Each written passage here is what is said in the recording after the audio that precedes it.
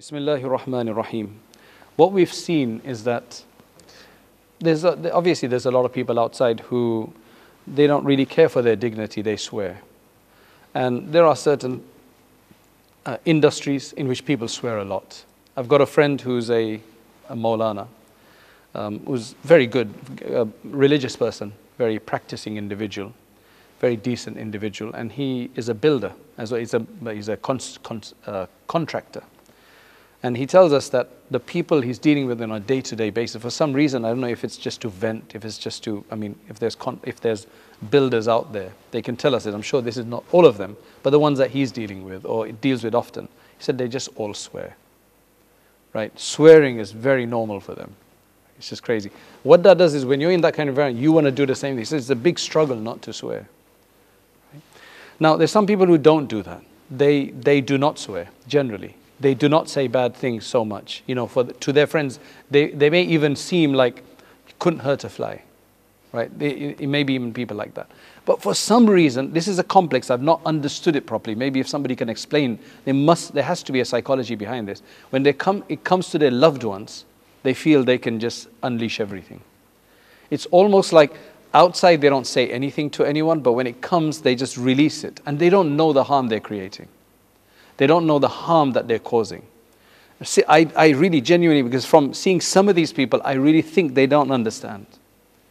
Right? And then, for example, if it's their children or their wife, for example, or if it's the husband, whatever it may be. Let's just say that it's a man, right? And it's to his wife. They don't realize the hurt that they're causing because they think it's okay to say this. They've become so used to it that the taboo of it, the evil of it, the harm of it, the hurt of it is no longer there. It happens. You know, when you do something so much, the guy who killed 99 people, the famous hadith, everybody knows that hadith. He killed 99 people, and the person he went to try to get some redemption, he said, no, you can't be free. He kills him as well. Like it's a big deal. Like, come on, I've already done 99, I'm trying to get out of this. Let me stop now. No, he goes and kills another one. Just so shows you that it becomes a habit to do it. Really just shows it's a habit. So anybody who's in this state, right, this is a habit. For example, there's a woman, she's saying that, husband, these are the words that he calls. These are literally her words. Kind of saying, you're fat. Now look, she may be overweight. I don't know, right? She may be overweight, but that doesn't mean you keep calling people you're fat for the sake of it. Is that going to make them thinner? You're fat is what children say. They shouldn't even say it. There's not an adult to call people like you're fat. Come on, like often. It just beats me, subhanAllah. I've heard children, maybe I said, maybe I said when I was young, you're fat. Like that's a child thing, saying you're fat. You're an idiot. Okay, that's maybe a bit more adult, but still, to keep calling something you're an idiot, and yet you're supposed to love this person. You're supposed to be getting along. You're supposed to be producing children in that house. And you're calling that partner, you're an idiot. Over and over and over again. I can understand once you get frustrated, people will say things like this once in a while. That could be tolerable. But as a normal thing, you're idiot. You're an idiot. Like, 3 times a day, 5 times a day. Or you're stupid. Constantly. You're a dog. It gets worse.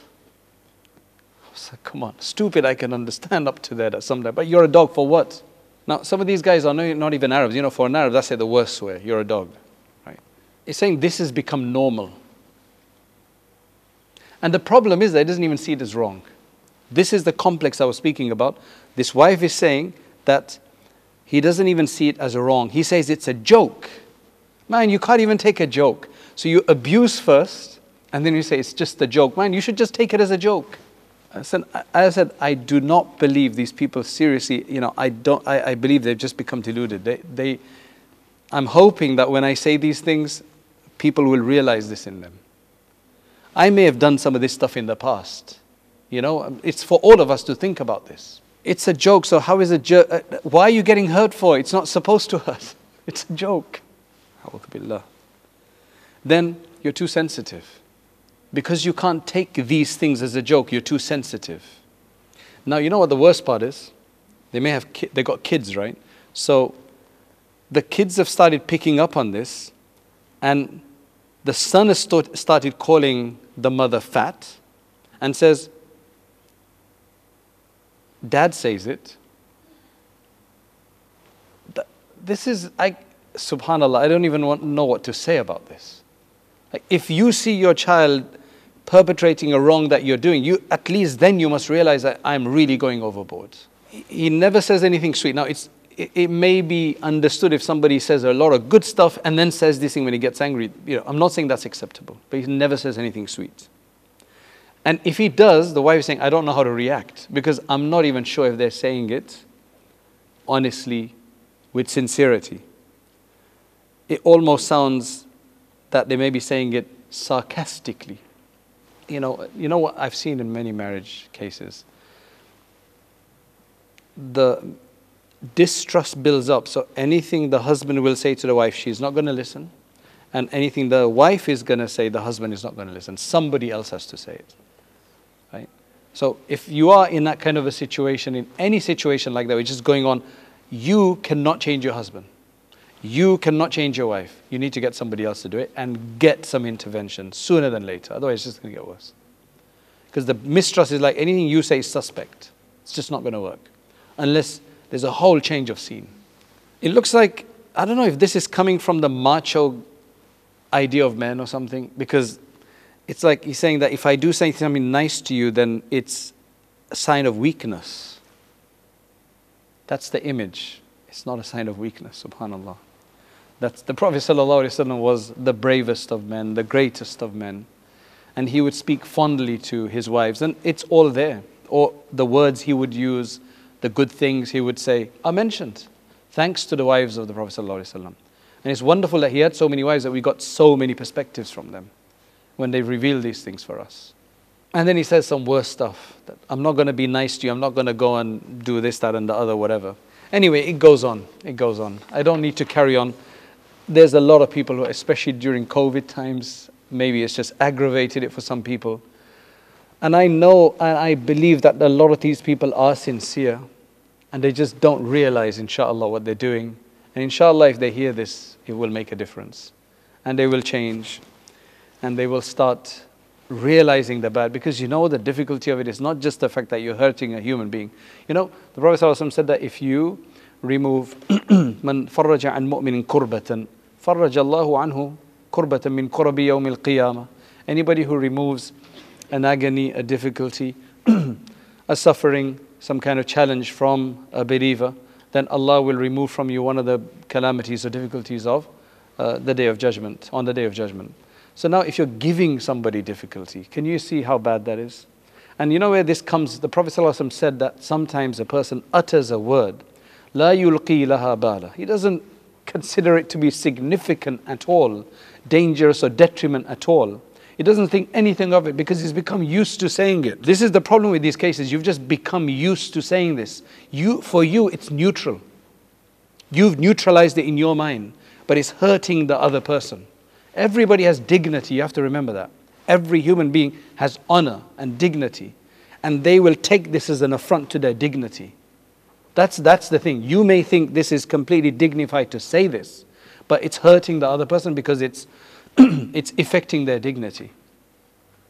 So the Prophet ﷺ said that sometimes a person issues a word because we have this tendency to do that where we give no consideration to it, and it will take a person this much depth into the hellfire. Like it will be a source of destruction.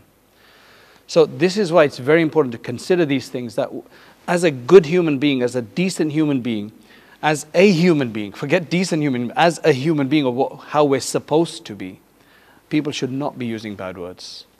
And if they do infrequently, then we're going to try to stop doing that. And if we're doing it frequently, then that's a no-no.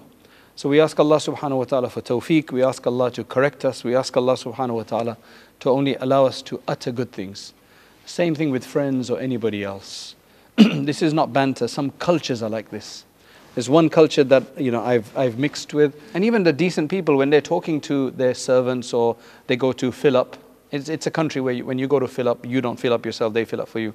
They're just like, so rough. I was just like, this is just so rough, like, fill it up. Just like, fill it up. Like, come on, like, please, you can put 10. There's other ways of saying this. Chal hajja.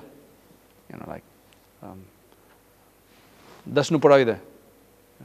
It's just crazy. I'm like surprised. And everybody's doing it. It's just the way they speak. So I guess it's not so bad if that's the way they speak, but it's bad. It's not. You need to heighten that civilization, right? Okay.